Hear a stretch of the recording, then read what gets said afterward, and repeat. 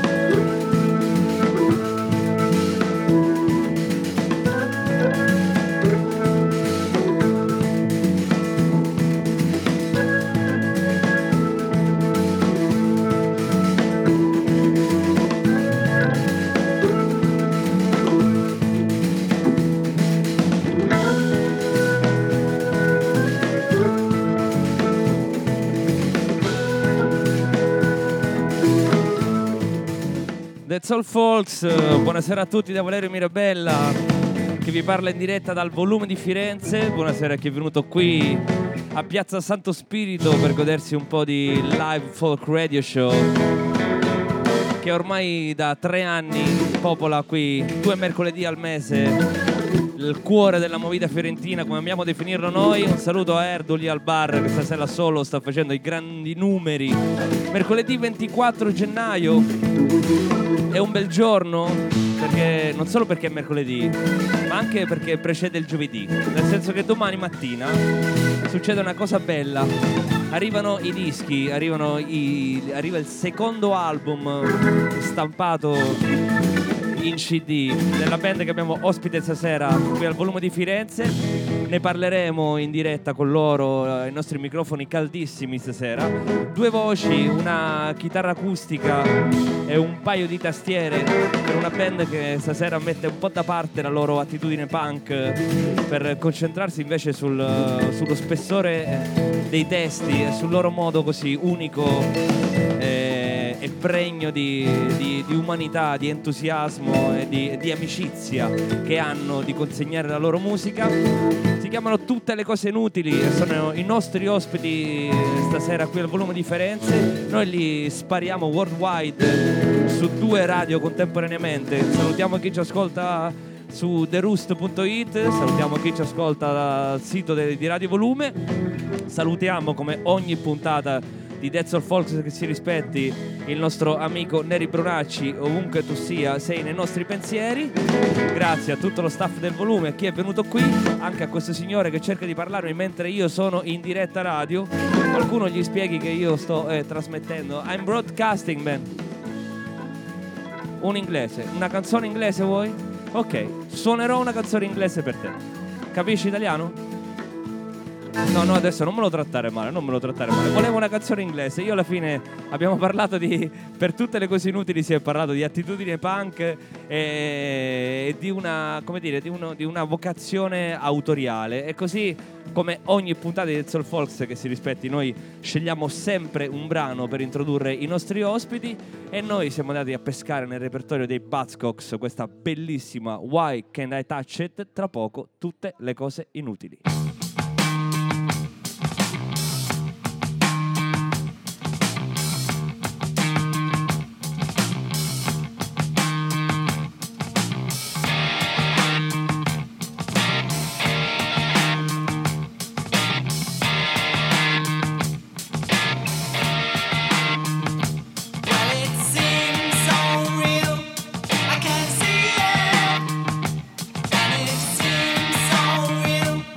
I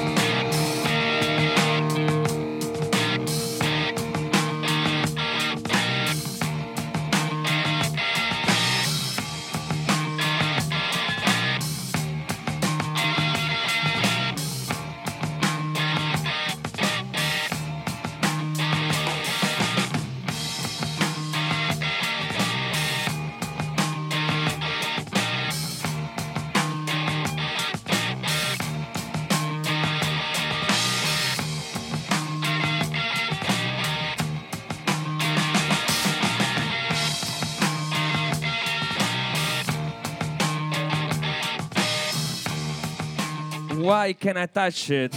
I migliori Buzzcocks a introdurre questa puntata di Dead Soul Folks, brano che dura più di 6 minuti e mezzo, quindi perdonatemi voi fan dei Buzzcocks, ma così ci parlo sopra, la violiamo un po' questa canzone bellissima, perché qui c'è una grande citazione, si ha voglia di sentirli suonare dal vivo, c'è chi è venuto ad ascoltarli, loro stessi si sono fatti una mezz'oretta di macchine, non più, per venire da Prato. Salutiamo tutti i nostri amici di Prato che ci hanno voluto. Ricordiamo che Dead Soul Folks ha vissuto anche alcuni mesi a Largo Carducci di Prato grazie al lavoro dei mitici Gorgi e di tutta quella bella gente che gira intorno all'etichetta che loro stessi hanno fondato. Chissà se sono in ascolto, noi li salutiamo, di solito ci vengono anche a trovare qui, si fanno quella stessa mezz'oretta di macchina che avete fatto voi per venire qui al volume. Oggi non ti preoccupare, si chiama il nuovo disco di Tutte le cose inutili, esce dopodomani. Questa è un'anteprima bellissima per due motivi. Il primo motivo ve l'ho detto in apertura, perché domani mattina arrivano i dischi e credetemi, ci sono passato con la mia pelle. La notte precedente è sempre un'emozione pazzesca, perché fin quando si è guardata la grafica fino al giorno prima, si è registrato il disco, si sa benissimo come quel disco, ma tenerlo in mano quando si fa musica e il supporto fisico è proprio tutt'altra cosa. La seconda bella occasione è che stasera si presentano in questa versione così un po' folk, onorando la storia di Dead Soul Folks, rinunciando alla batteria di Francesco, che invece si è portato solamente 2 tastiere, di solito ne suona una, tra un rullante e un tom piazza pure una mano su una tastiera, invece stasera ha rinunciato a tutti i suoi tamburi e si è presentato solo tastiere e voci. Invece Leonardo suona la chitarra e canta. Non ti preoccupare, vi ho già detto che il nome del loro nuovo disco esce per Black Candy Records, anche il modo in cui hanno incontrato le vie di questa etichetta toscana che sta facendo anche molto bene ultimamente, che come dire, professa anche il verbo rock and roll non solo nella provincia, non solo nell'underground, ma è cresciuta anche grazie a progetti di musica rock, di musica elettrica, così come Tutte le cose inutili. Ma stasera ne ascolteremo una versione folk e in anteprima per Dead Soul Folks qui al volume di Firenze. Tutte le cose inutili, a voi.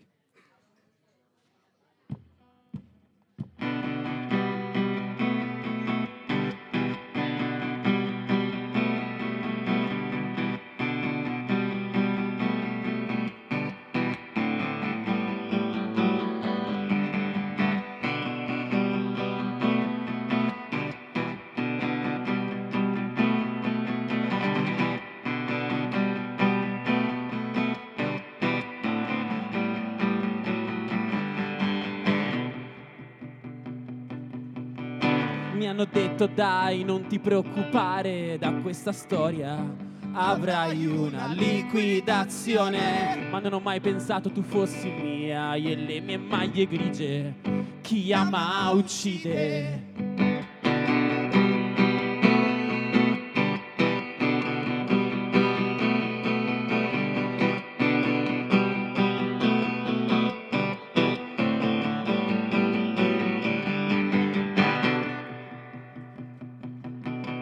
Le testate sul mio cuore, le saracinesche erano chiuse, oggi perdo diversi pezzi di me, di te i ricordi.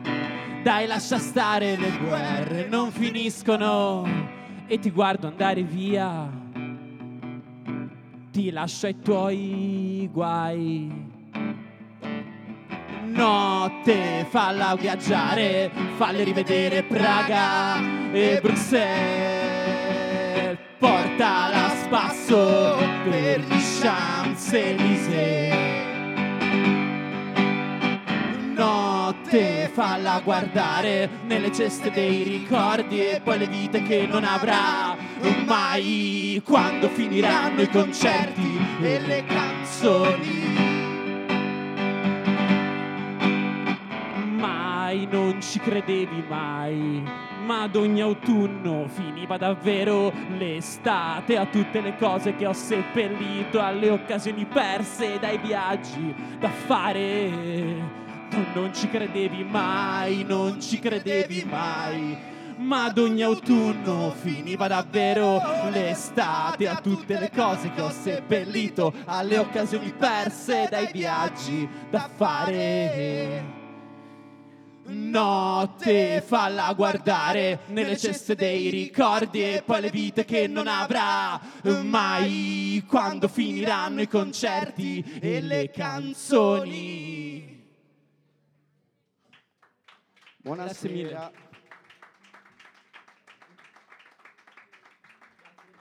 Buonasera. Che dire? Buonasera a tutti, siamo tutte le cose inutili. Veniamo da Prato, lei ci ha detto che basta, si fa un altro pezzettino veloce. Bravo, hai visto? Alla grande. Come si chiama il pezzo che fate? Allora, quello che abbiamo fatto adesso era 1998. Si chiama così perché si era bloccata la tastiera sul cellulare, facevano solo i numeri, è diventato 1998. Basta. E questa invece che fate adesso? Come un faro si chiama. Questa c'è.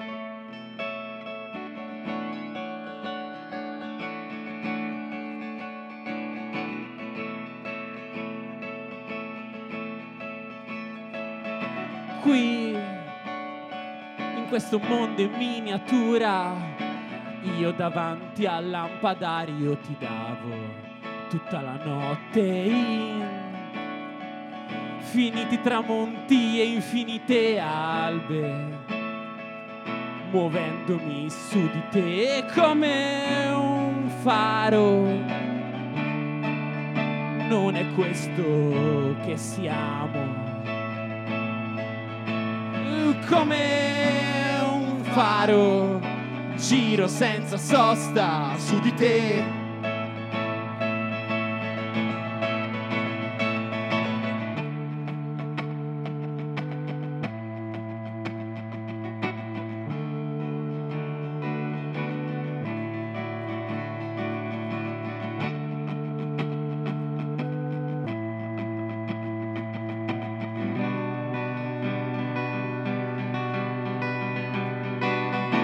Parti dove vuoi e quando vuoi, ma torna sempre.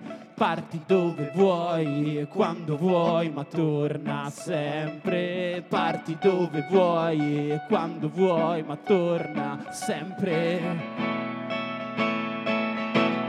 Avrei bisogno di spiegarti quando apro gli occhi e mi ritrovo sopra un palco.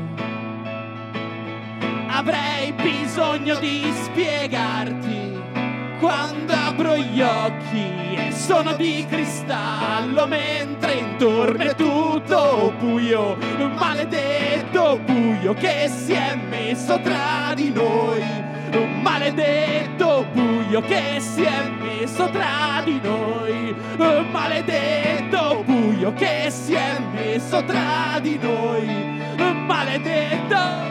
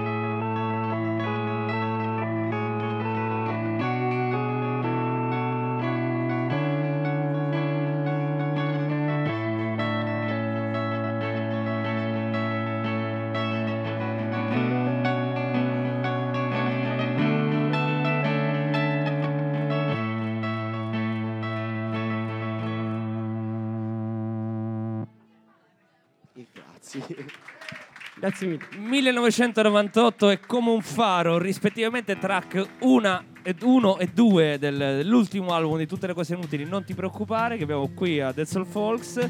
Questo è l'applauso del volume e adesso arriva la mia parte preferita perché si chiacchiera un po'. Vi assicuro che con i ragazzi, almeno lontano dai microfoni, le chiacchiere scorrono libere. Vediamo cosa succede quando ci si mette un microfono davanti. No, si scherza. 3 anni dall'ultima pubblicazione, se non ricordo male, cioè sì. Dovremmo essere sempre così. Una promessa che avete fatto a voi stessi, al vostro pubblico col primo disco. Non ti preoccupare, che sembra un modo di tener buoni tutti, anche se stessi, con il secondo disco.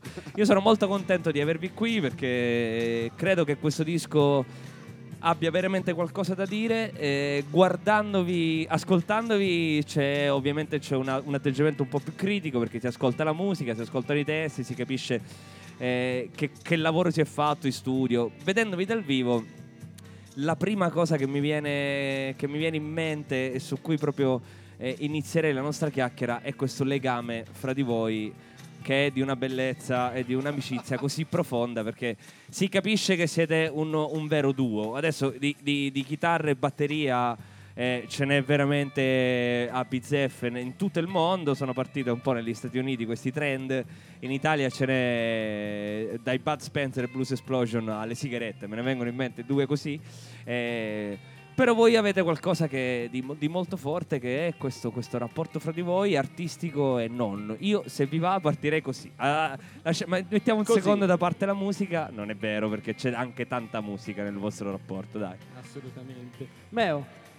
Allora, vabbè, se ne è già parlato prima e ti ho già detto che ho dormito più con lui che con una ragazza, quindi ormai... E io volevo proprio che mi ripetessi queste parole ai microfoni. Siamo ormai una coppia di fatto, no? Siete una coppia di fatto. Sono 6 anni che giriamo l'Italia insieme, da dormire in macchina davvero a suonare negli angolini. E in realtà non eravamo amici, cioè ci odiavamo quasi. Cioè, proprio... sì? Non era solo ignorarsi, era proprio odiarsi quasi. Era un... non so che esisti, però va bene così. Mi stai comunque un po' sul cazzo. Mentre poi in realtà ci siamo talmente lì. Come nelle favolette, che la musica unisce. Certo. È andata proprio così. Poi si litiga, non ma siamo... certo, ma figurati, anzi più si litiga di solito più si suona meglio, almeno fino a un certo punto. No, ma siamo riusciti in questi anni a bilanciare sia i bisogni di vita, che comunque suonare a questi ritmi vuol dire passare le 24 ore insieme, che poi diventano 48 e 72 eccetera, sia anche un fatto musicale. Cioè, sia questo disco che quello prima, noi l'abbiamo voluto registrare faccia a faccia, cioè in una stanza, una chitarra e davanti una batteria, senza un click, un tempo, perché ci seguiamo a vicenda, ci rincorriamo, rallentiamo, velocizziamo, ma guardandoci negli occhi. Seguendo il ritmo della vostra però... amicizia in qualche modo, sì, no? Ma sì. Alla fine ci si vuole bene, cioè, non sembra, la cosa bella è che siete anche molto diversi, non solo fisicamente, ma queste 2 orette passate insieme, anche caratterialmente devo dire che ho notato delle differenze importanti. Però la bellezza è questa, è un duo ben assortito, e quando ognuno porta delle istanze diverse dentro. Siamo un po' Staglioli, è vero. E in realtà sì, anche caratterialmente, per certi versi lui è un pochino più chiuso, io sono un pochino più aperto, per altre cose lui è molto più serio, io sono un imbecille. E quindi nel senso... Quindi vi scambiate i ruoli. Ci incastriamo benino, però. Sì. E invece a livello musicale dov'è che avete trovato la vera scintilla che vi ha unito? Cioè, quando è che è scattato l'amore artistico? In realtà l'amore artistico è nato forse dal suo disgusto a vedermi suonare da solo. Mi sa di sì. Perché gli ha fatto probabilmente un po' di pena. I primi 2 concerti che ho fatto da solo, ho detto no. Così voce Devo chitarra. provare a darti una mano, ci voglio provare. Poi magari non servirà. Ma quindi però... lui si è offerto solo di suonare la batteria con te? O si è offerto sì, proprio prima di la batteria, poi ho iniziato a cantare, poi la tastiera, poi proprio, ormai si va a riempire, no? Lui non ci prova nemmeno, io invece mi piace. Un giorno sarò solo il manager. One man band. E il portacustodia della batteria. E invece la scrittura la condividete anche? O è... No, io in realtà ho cominciato... Cioè, io è vero che mi sono proposto, dai, ti do una mano. Però in primis è solo perché... Secondo me lui scrive davvero bene, aveva tirato fuori della roba che mi piaceva, ma aveva colpito, e io non ci metto assolutamente mai mano. Cioè lui arriva in sala prove, ho scritto sta roba, Poi magari sì, si leva qualche parolina, si sostituisce. Sì, mi corregge le cose, tipo la maestrina. Fa no, editing, questo no. diciamo. Sì. Però la scrittura per ora. Devo dire che quando Francesco canta le tue parole ci mette una quello. fortissima verve. Ma io Questa l'ho cosa sempre detto. è molto convincente quando ti fa i cori nei ritornelli. Quando legge parti del libro che ho scritto io sono contento perché lui riesce a leggerli come io non riuscirei. Cioè, lui non sa probabilmente il momento in cui l'ho scritte, le persone a cui pensavo, però riesce a trasmetterle agli altri, quindi sono contento, insomma, se è così va bene. Ma proprio perché non l'ho scritto io, perché sennò uno si vergogna a leggere le cose che ha scritto, no? Senti, te mi hai nominato un libro. Tra l'altro ci sono dei libricini sulla tastiera di Francesco. Un paio di libricini. E allora vorrei un secondo fare il punto sulle vostre pubblicazioni, tutte. Cioè dai CD fatti a mano quando ancora doveva nascere tutto, fino all'approdo su Black Candy Records e ai giorni nostri, quindi proprio alla vigilia dell'arrivo del disco vero, finalmente, con un label, con un booklet, queste cose. In realtà tipo inizio 2012 facciamo uscire il primo vero disco fisico messo sottovuoto in macelleria da un nostro amico nelle bustine dove si mette gli hamburger. L'idea del sottovuoto da dove vi è venuta, ragazzi? E chi lo sa, c'era un suo amico macellaio, abbiamo detto vai. Lo andavo a trovare spesso, c'aveva sta macchinetta per mettere sottovuoto. Io la adoro, anche perché viaggio molto, quindi mi porto il formaggio così. E in realtà lo vendevamo con la scusa del non aprirlo, magari, capito? In realtà mezzi erano masterizzati malissimo, fatti in casa, alcuni non si leggevano.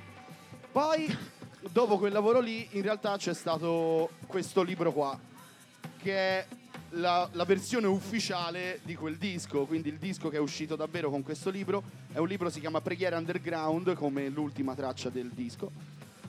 Libro di 56 pagine scritto da Leonardo, un flussone di coscienza. Noi facciamo qualche reading di solito live, magari se ne può fare anche uno dopo. Te lo sto per chiedere, ma ti va di leggere un brano così al volo? Sicuro? Tata, apri e leggi? Sì, non lo apro neanche, vado, so a memoria. Dai. Sì.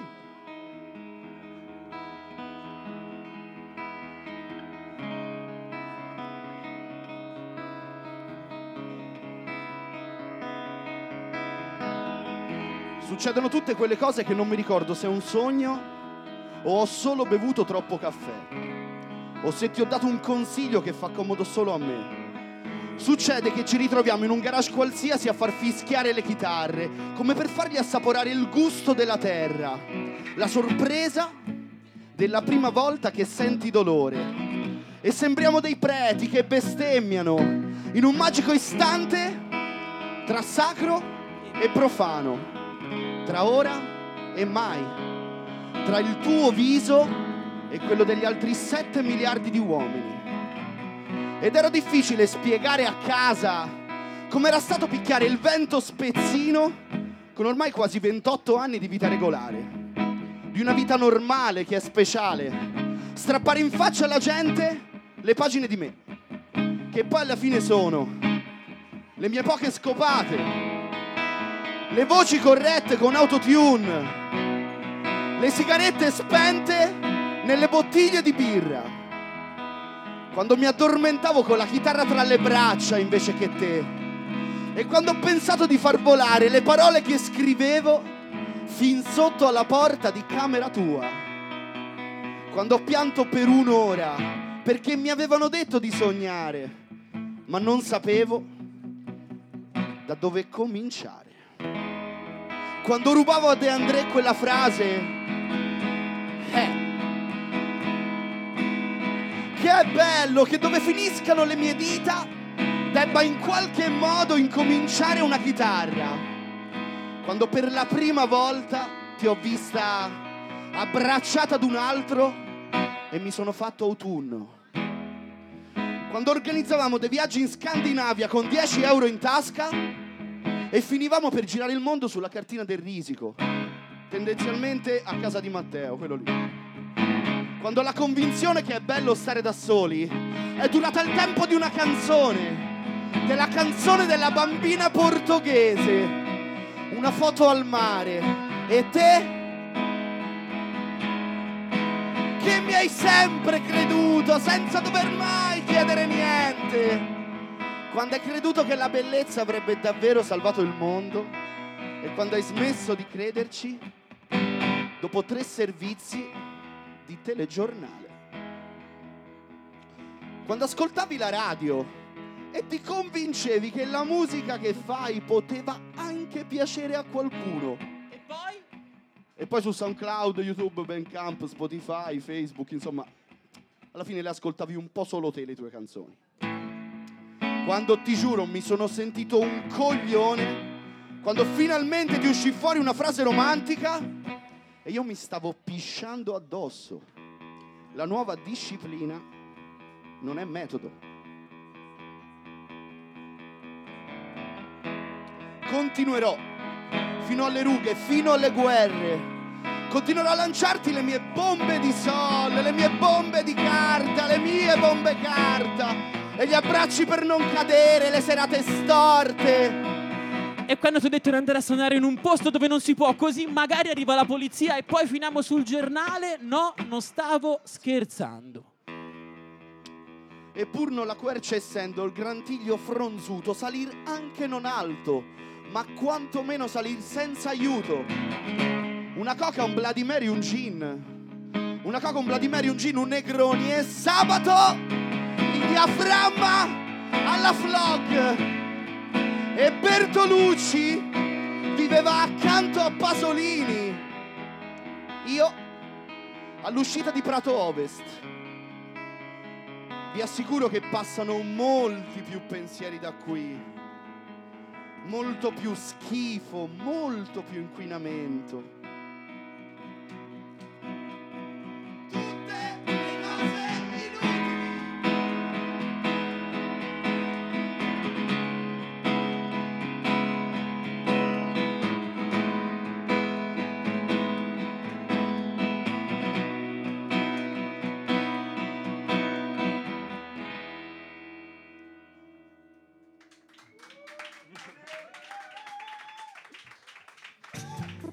Vabbè, sono contentissimo di avervi chiesto questo perché in qualche modo a inizio intervista mi avete proprio rilasciato un testamento qua. No, più che un testamento, un manifesto, ecco. Questo è il manifesto di tutte le cose inutili che non a caso si chiude con come dire, con l'affermazione della vostra identità. Tutte le cose inutili. Che bello, le parole erano di Leonardo, l'attore era Francesco, l'avete capito, la sua voce. Quindi tu ti ricordi tutti i suoi flussi di coscienza, Allora, così, proprio a braccio? Questa è ovviamente una cosa nata diversi anni fa ormai per tappare i buchi. Nel senso, ti ritrovi a suonare nell'angolino in acustico, non puoi fare troppo casino. Gridi. Cominciamo a leggere questa cosa, all'inizio completamente a caso, poi l'abbiamo fatta talmente tante volte che ormai è proprio così. Sembra una canzone, c'ha i suoi tempi. Però sì, ormai lo so a memoria. Va bene, questa era una piccola. Abbiamo divagato un attimo dalla storia. Scusa, No, ma scusa, non esiste, era perfetto. Cioè, come ogni cronostoria che si rispetta, a un certo punto c'è la parte delle illustrazioni che si fermano su un anno e ti raccontano cosa succedeva. Questo era il libro che accompagnava il primo disco. Il primo disco, esatto. Dopodiché, Il secondo disco, registrato in un 24 ore in sala prove. Abbiamo dormito lì. Il giorno dopo abbiamo fatto le voci. ci ha dato una mano un amico con davvero dei microfoni senza senso, cioè tutto completamente autoprodotto dall'inizio delle registrazioni alla stampa del disco. E ci siamo stampati questo cartonato dal ristorante che abbiamo ritagliato. Ora mi dispiace che non ce l'ho qua per fartelo vedere, no? Veramente assurdo, insomma, quel timbro sopra di tutte le cose inutili. E l'abbiamo portato in giro per davvero 3 anni. Quello è il primo vero disco registrato insieme. Ci abbiamo suonato, cioè dobbiamo tutto a quel disco lì. È quello che ci ha fatto fare davvero. Voi mi dicevate che le avete quasi suonate troppo quelle canzoni. Vabbè, Ma nel senso che c'era bisogno di altre canzoni, che volevate un'altra veste, un altro giro, un'altra corsa, o che proprio a un certo punto vi eravate un po' stancati di andare a spasso? Comunque non È pensare dura. che sia facile. No, non lo penso, te l'ho Dai, fatto proprio per questo. no, La vita no. on the road Andare a tosta, ragazzi, spasso, cioè. l'andare a spasso non ci si annoia. È la cosa più bella del mondo. Uno sogna davvero di farlo tutta la vita, perché riesce a vedere dei posti che se no non vedresti, parlare con persone se no non conosceresti, e conoscere quei posti in un modo diverso dal vederli da turista. È come se ci entrassi da dentro e ti facessi spazio poi lì. Quindi no, quello assolutamente no. Però era un disco che lo sentivamo che era vecchio, erano canzoni che comunque alcune erano addirittura nel primo disco che avevo registrato io e poi rifatte. Questo è un disco scritto insieme dall'inizio alla fine. Ok, quindi arriviamo ai giorni nostri adesso. Esatto, 2017, fine 2016, inizio 2017 cominciamo a registrare questo disco, che poi vede la luce un anno dopo perché... Per la vostra felicità, immagino. se Non ne solo già parlava prima. c'era già l'esigenza di fare qualcosa di nuovo, in più vi hanno pure detto, sapete che c'è? Statevi un anno Cioè tranquilli. praticamente già questi pezzi sono vecchi, capito? Quindi lo è so, già- lo sai, so, i tempi Francesco. della Io mi sono- Funziona così, purtroppo. Mi sono che obbligato succede di non scrivere nient'altro per il momento, perché sennò magari usciva poi il pezzo della vita. Avrei dovuto aspettare altri 6 anni, quindi Vabbè, adesso In ricomincerò, realtà, insomma. prima di questo disco, dovevamo trovare i soldi per registrarlo. Ci siamo inventati un secondo libro. Ok. Un secondo libro che in realtà è stato stampato in 400 copie, 350 150 è andato sold out in un mese, poi altre 150 finito, ora ne abbiamo altri 500 a casa, piano piano. Oh. Ogni, diciamo che Avete ogni, delle copie qui di Sì, libri, dischi, ok. No, Ogni almeno libro- ha senso questa cosa. ogni libro aveva una Polaroid diversa sopra con pezzi di E quindi noi, ogni libro parti era del- unico, insomma. Ogni libro è diverso dall'altro, dentro è uguale, però... Ma chi è il talento del marketing qua dei due? Tutti e due? 50-50? Sì, dai, un pochino. Io un po' ho studiato, faccio il grafico, Ah. il fotografo. Lui invece spippola al computer dalla mattina alla sera. Dai, ci si Bisogna fare anche quello. può. Si fa quel che Senti, si fa. veniamo con la copertina. Cominciamo a parlare del nuovo disco. Perché so che la copertina l'hai firmata tu. Sì, è un autoscatto. Allora, noi abbiamo sempre avuto questa cosa in realtà. Di farvi i selfie prima dell'epoca No, selfie? in realtà è andata così. Noi da quando si è cominciato a suonare nel 2012, io ho la mia macchina fotografica, me la porto sempre dietro. E quindi tornavamo a casa dopo 3 giorni, 4 giorni, una settimana, 10 giorni, dipende. E facevamo questa sorta di grosso reportage. Cioè io ci mettevo le foto, lui faceva un raccontone scritto dei giorni di viaggio. Che carini, ragazzi. Perché un po' essere in due fa strano. Cioè, ci sono quei momenti che se stiamo zitti, non c'è una terza persona con cui parlare. E anche raccontarle, cioè tornare a casa e raccontare le cose agli amici, ai parenti, non è la stessa cosa come fargliele vedere con un... Lui scrive da Dio, secondo me, e quando racconta le cose ti ci fa proprio... Entrare. Esatto, ti ci fa proprio entrare. E quindi... E niente, in realtà se vai su Facebook, sulla nostra pagina, c'è pieno di albumini, sono i nostri viaggetti, le nostre vacanzine a giro per l'Italia.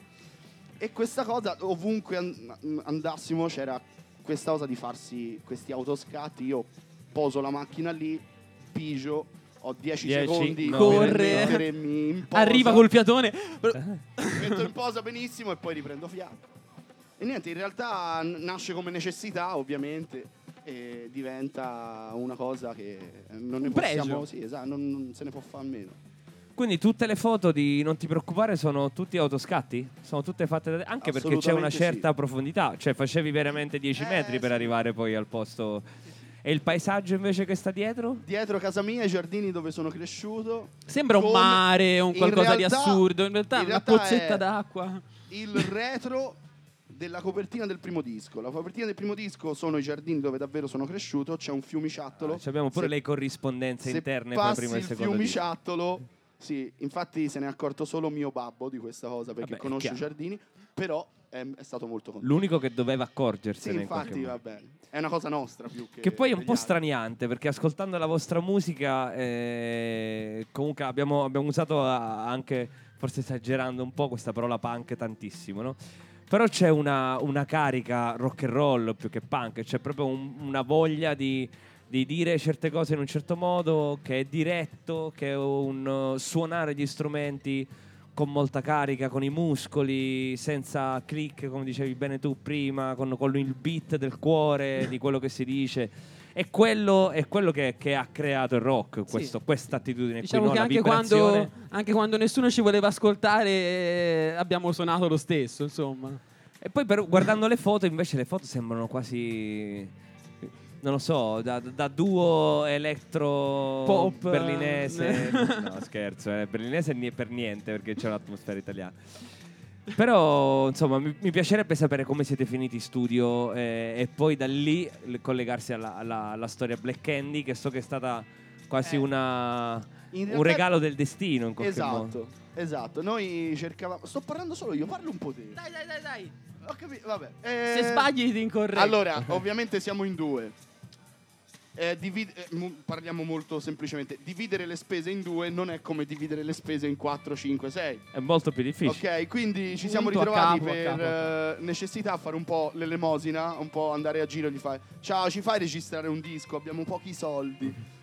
Abbiamo trovato una persona fantastica che è Lorenzo Buzzicoli, che ci ha detto: certo che ve lo faccio registrare il disco, mi bastano i pochi soldi che avete voi. Molto bene. Abbiamo cominciato a registrare il disco e anche se realmente erano 2 settimane di studio, sono diventate, hai visto, 3 giorni qua, 3 giorni là, è diventato quasi un mese. Ci siamo conosciuti, ci siamo rimasti molto simpatici. Dopodiché mixaggio in mano, noi ci siamo ritrovati un po' così. E in realtà 3 giorni dopo... Quindi l'idea era: intanto facciamo il disco. L'idea era: facciamo il disco, poi se ne ragiona.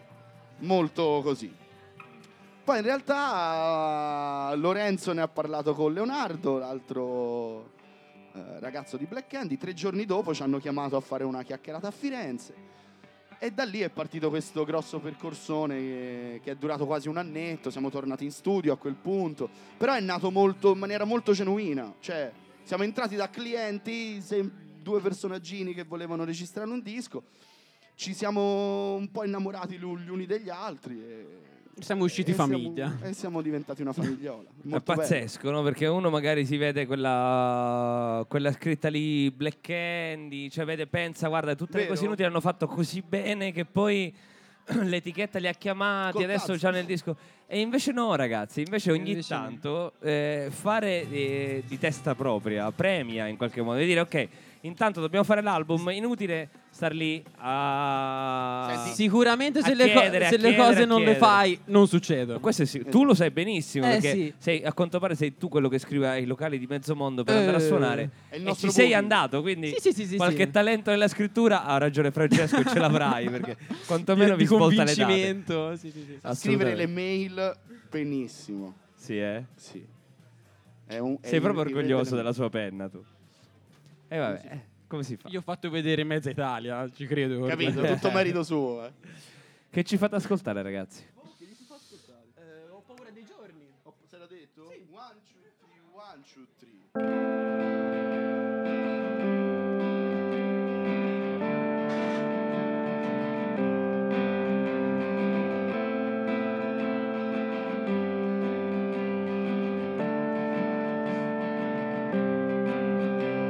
Ti dedico tutte le cose che non mi sono riuscite, quelle dove ho fallito, gli ostacoli su cui sono caduto, le rivoluzioni e i giri completi che nel finire ricominciano. Proprio come le ore, proprio come il colore dei campi, canti ancora molto male, come me.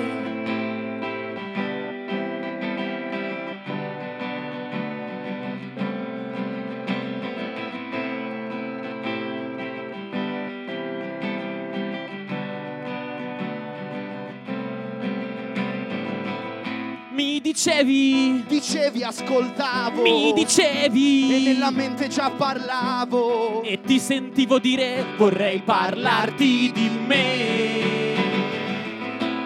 Non parlo, ma quando parlo mi sorprendo ad essere così chiaro. Voglio te. Ho paura dei giorni e non li chiamo più per nome. La paura dei giorni la tengo solo per... Ho paura dei giorni e non li chiamo più per nome. La paura dei giorni la tengo solo per me.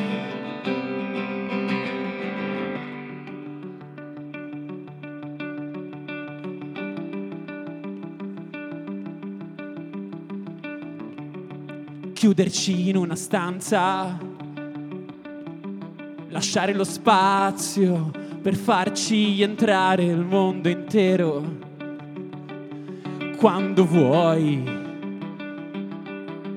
farti rinascere ogni mattina, ogni volta che vuoi, farti rinascere dopo l'amore, farti rinascere per dare dei nomi ai giorni, per possederli nel buio, e poi il giorno dopo lo chiamiamo sempre domani. Ho paura dei giorni e non li chiamo più per nome. La paura dei giorni la tengo solo per...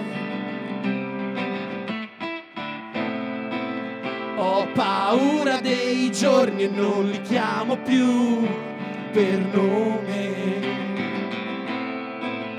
La paura dei giorni la tengo solo per me, solo per me.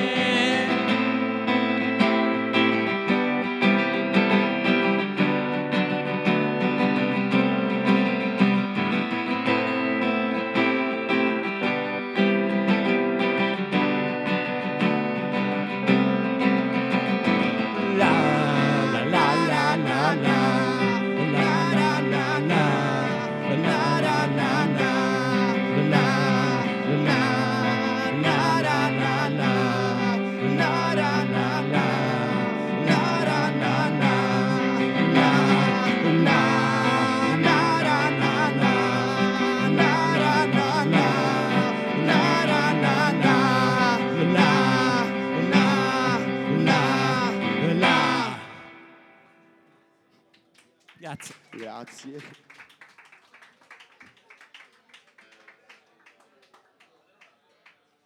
Ne facciamo un altro? Luce notte fuando.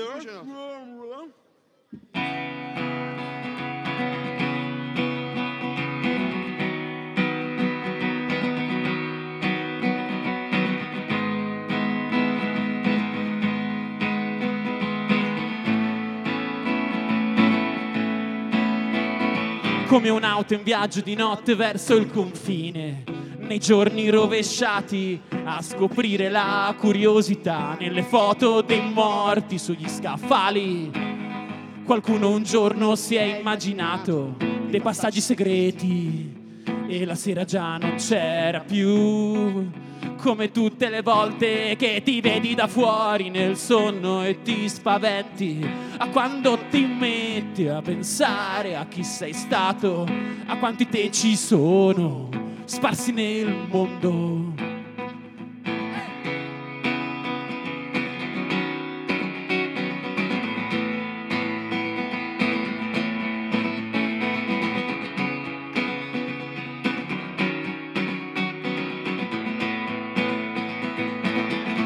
A quel te che hai lasciato sul mare a contare mattine sprecate, a pensare che il male del mondo rimane.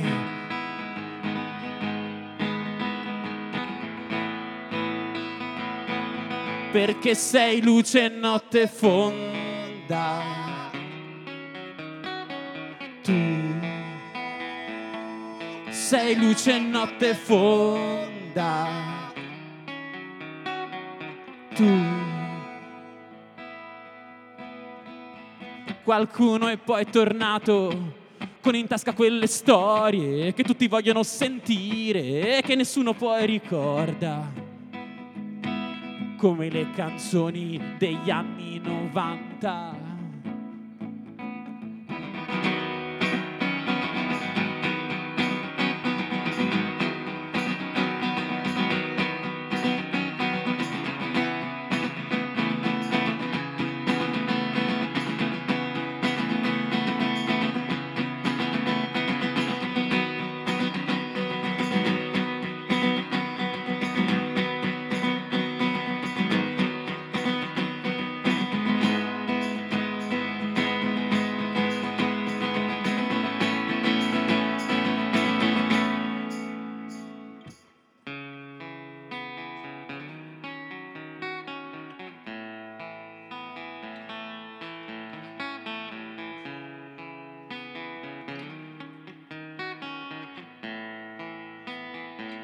Perché sei luce in notte fonda,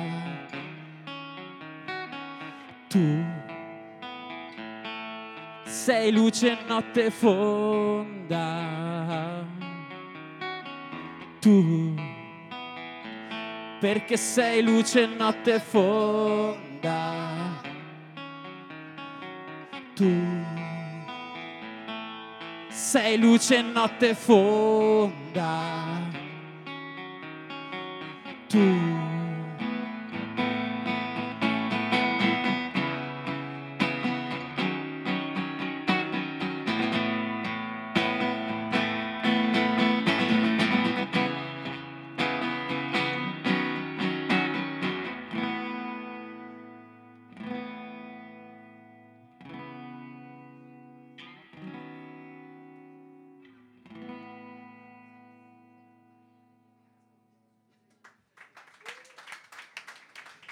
Tutte Grazie le cose mille, inutili a davvero. Dead Soul Folks. Che bello, ragazzi. Che bello vedervi suonare. Francesco e Leonardo che si riduce sempre con gli occhiali sulla punta del naso, proprio li recupera un istante prima del precipizio. Hai visto? Lo fa C'hai sempre. i momenti. C'hai i momenti proprio, secondo me sono pure studiati. A un certo punto alzi la testa e poi li recuperi prima che volano via. Allora, mi piacerebbe sapere, a livello linguistico, a livello di scrittura, non ti preoccupare in che modo può segnare uno scarto rispetto a quello che è successo precedentemente. Cioè, la scrittura è sempre stata di getto, quei flussi di coscienza di cui parlava il tuo bandmate, o si è fatto un lavoro un po' più certosino di mettersi lì al tavolino e Non dire... si cerca le parole a tavolino, Questo Diciamo no. che è partito così, sempre con un foglio, una penna e paginate in prosa scritte, senza una Ok. metrica, una struttura. Stavolta il lavoro è stato... c'è stato, è stato anche lungo, è stato anche davvero di capire come cantare quelle parole su quel giro. Ci ha dato una mano tanto Alberto e Mariotti, Esatto. che ci ha aiutato sia dal punto di vista musicale. C'ha un sacco di chitarre, di seconde chitarre meravigliose, col tocco che solo lui poteva avere, e anche davvero sulla struttura delle canzoni ci ha aiutato a renderle più canzoni. Sempre però l'abbiamo bloccato tante volte quando ci sembrava che si andasse troppo in là. Secondo noi è comunque una spremuta di tutte le cose inutili, insomma, questo... Se la ride, eh? No. No, perché ovviamente Però è vero, voi perché- sapete di che cosa parlate, chiaramente. Sì. Perché poi tutto questo è fatto anche di umanità, di incontri, di chiacchiere, Ma di certo. Soprattutto cercare di in essere, realtà, cercare di essere se stessi.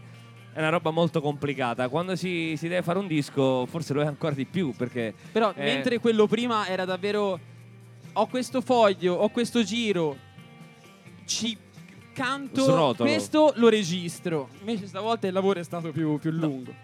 te l'ho chiesto perché sembra un lavoro più E composito, anche come più... tematiche, insomma. Un po' più maturo, via, rispetto. Il dovremmo essere sempre così era davvero... in copertina c'era un parco giochi, era il voler vivere questo davvero con la leggerezza, come viverlo come un gioco. Come senza- quando c'era ancora la scuola. Come quando c'era ancora la scuola dovremmo essere sempre così, diceva.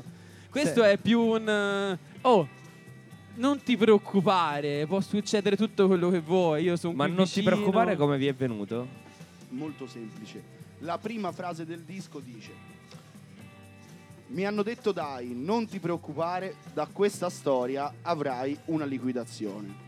Ora, questa è una frase, io e lui ci siamo sempre detti in 6 anni, è Lao, io e te si può smettere domani, eppure ci portiamo dietro sto bagaglio di cose. Se io e lui domani smettiamo, ora dopodomani esce il disco, noi tra 3 giorni... Domani no, dai. No, tra 3 giorni smettiamo, ok? E abbiamo talmente tante cose dietro che per noi è una liquidazione, capito? È un TFR, cioè... Questa storia, e questo vale in realtà per tutto. Assolutamente, cioè. non siamo più quelli di prima. In meglio, spero. È chiarissimo, ragazzi. Poi è in anche realtà è molto una bello, frase devo che dire. secondo me dici un sacco di volte senza... Cioè, non Sì, ti ma dai, preoccupare. non ti preoccupare. Sì. Non ti preoccupare. Siamo sempre positivi noi. Questo si vede, però si toccano anche dei tasti un po' più importanti in questi testi qui. Che dirvi, ragazzi, a me piacerebbe molto continuare ad ascoltarvi. Non vi ho mai visto con un duo con la batteria. Vi chiedo di, non lo so, di esprimere un desiderio, visto che siamo proprio alla vigilia dell'uscita del disco. Che si fa? Come lo vediamo questo 2018? Nel migliore dei casi. Io spero di... Poi mi dici anche te. In realtà non è tanto quanti dischi vendiamo, cioè, non penso che arriveremo mai a niente di...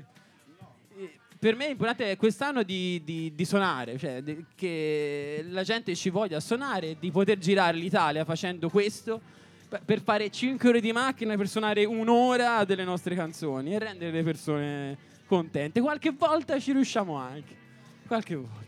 Ma quindi ancora date, Sì. tutto questo chiedi. Voglio continuare a girare, te. Ma è su bello, cioè nel senso, il bello è proprio quello.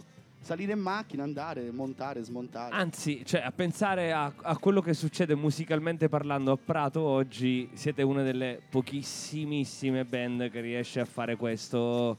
Abbiamo la fortuna di essere in due, abbiamo sempre avuto la fortuna di essere in due, saremo in due tutta la vita, continueremo a essere in sei due. sicuro? Sì.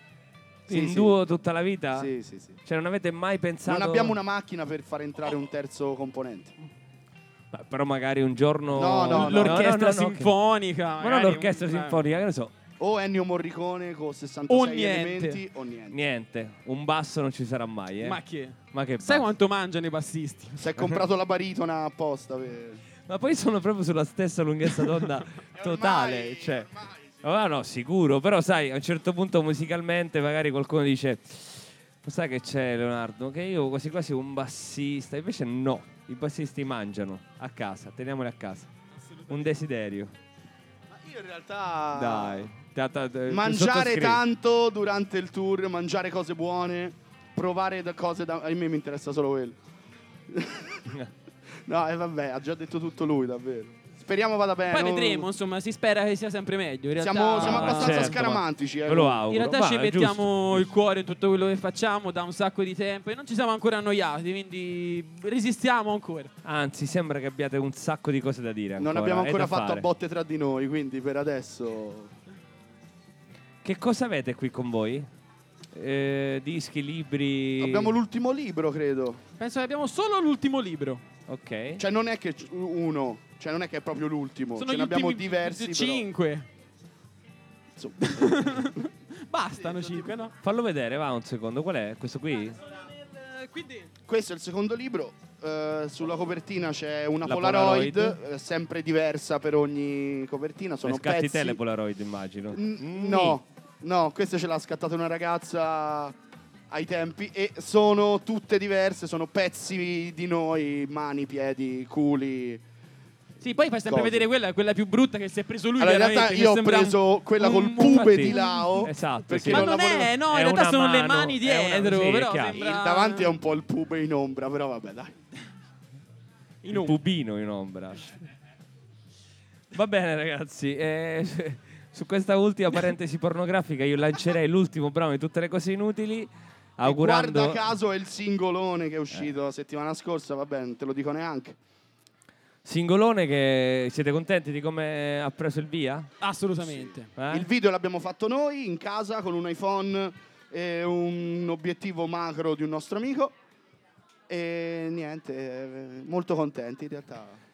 Sembrano sempre affermare il DIY esiste, funziona, fatelo pure voi. Sembra quasi Fatelo voi sicuramente. un'attitudine che voi avete rispetto al Se vostro lavoro anche. Se avessimo aspettato delle mail di risposta o delle telefonate saremmo rimasti a casa. No, ma il messaggio è chiarissimo.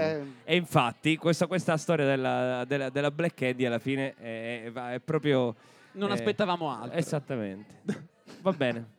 Buon singolone, ragazzi. Intanto ce lo godiamo, poi ci salutiamo dopo. Questa è Vammi a fondo.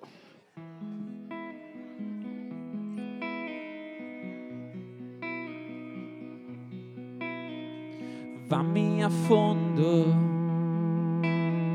coltiva questi campi bruciati dal tempo. Vammi a fondo, strappa in due questa mia foto da solo. Incollaci accanto la tua.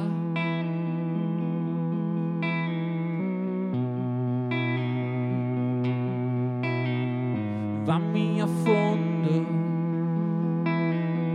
prendi la mia mano, andiamo insieme. Vammi a fondo, nei campi addormentati dal tempo. Nascosto c'è un tesoro. Non ho bisogno di te per scrivere una canzone, per andare fuori a cena, per perdermi in questa città. Ma ti sei presa un pezzo di me, ti sei presa un sogno che era nostro. Non ho bisogno di te per accendere un tramonto, per spegnere la luce quando si fa notte. Ma per perderti i miei anni, per metterti a cercarli.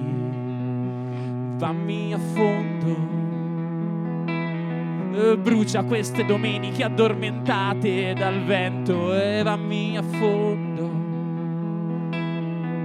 guarda nei miei occhi come dentro uno specchio, come in un labirinto. Vammi a fondo, baci in silenzio quando sarò stanco. Vammi a fondo, nei campi addormentati dal vento. Ho nascosto una cosa per te.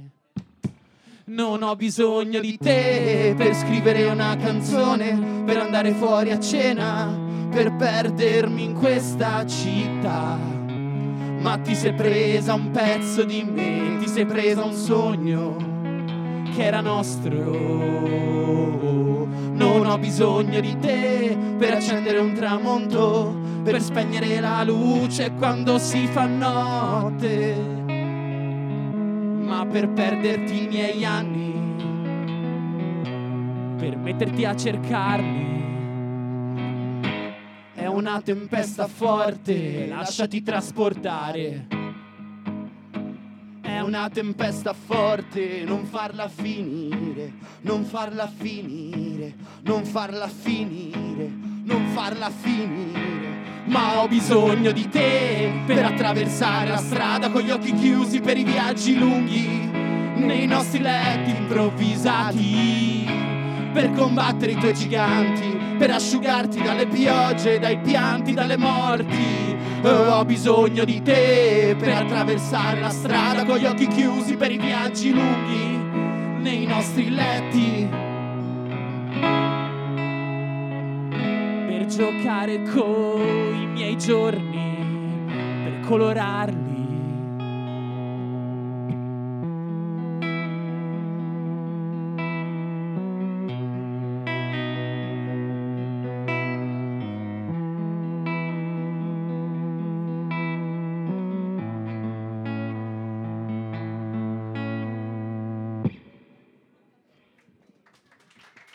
Grazie. Tutte le cose inutili, questa era Vami a fondo che hanno preannunciato l'uscita di Non ti preoccupare. Grazie mille ragazzi per essere stati con noi. Grazie a te, Valerio. Grazie. È stato un piacere. Anche per me, devo dire, grazie di essere così come siete in qualche modo, veramente. Cioè, ascoltando il disco si ha la sensazione che dietro ci sono degli artisti che sono esattamente come poi te li vai a vedere dal vivo. E questa trasparenza è merce rara ultimamente, devo dire. Quindi buon 2018, buon album Anche nuovo. a te. Speriamo A voi. di incontrarsi presto, insomma. Ma sì, Se mai a Roma davvero. A Roma sicuramente ci vedremo perché ci suonerete, però insomma vediamo dove ci porteranno le nostre strade. Fra 2 giorni esce Non ti preoccupare, qui qualcosa c'è, non sono dei dischi, sono dei libri, quindi se volete avvicinarvi a conoscere tutte le cose inutili. Io ringrazio tutto il pubblico che ci ha ascoltato online su Radio Volume, su That's All Folks. Assolutamente, grazie ai ragazzi che ci hanno ospitato qua, insomma. Sì, grazie al volume, grazie a questo bellissimo pubblico, come vedi è stato silenzioso e partecipe. That's All Folks va leggermente in vacanza, nel senso, l'abbiamo detto anche ieri da una cosetta, ci concediamo un viaggio, ma è un viaggio molto musicale perché andiamo a immergerci nel sud degli Stati Uniti, nella New Orleans post Katrina. Torneremo pieni di musica nuova e torneremo qui al Volume di Firenze il 14 febbraio per un'ospitata veramente piena di promesse, perché Valeria Caliandro, che ai tempi si chiamava V Rouge, tra l'altro pratese pure lei, adesso che ci penso, esattamente come tutte le cose inutili, che propongono un applauso su Valeria Caliandro. Me è piaciuto, assolutamente. che ha rinunciato al suo moniker V Rouge, ma adesso ha fatto proprio un'uscita mettendoci la faccia, come si suol dire, usando nome e cognome. Il disco nuovo è molto bello, è uscito da pochissimo e lo viene a presentare qui al Volume il 14 febbraio, il giorno di San Valentino, e noi saremo appena tornati dal sud degli Stati Uniti. Ci vediamo qui. Ciao a tutti, grazie. Ciao, alla prossima.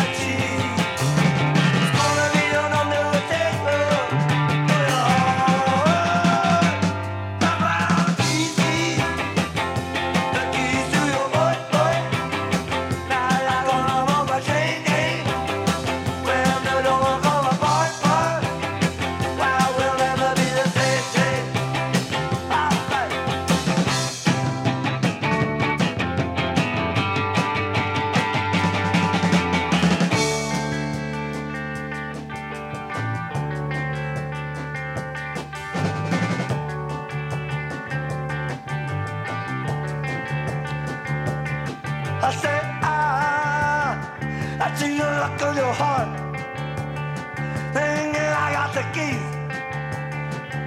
and so I have. That's right. I see you look on your heart.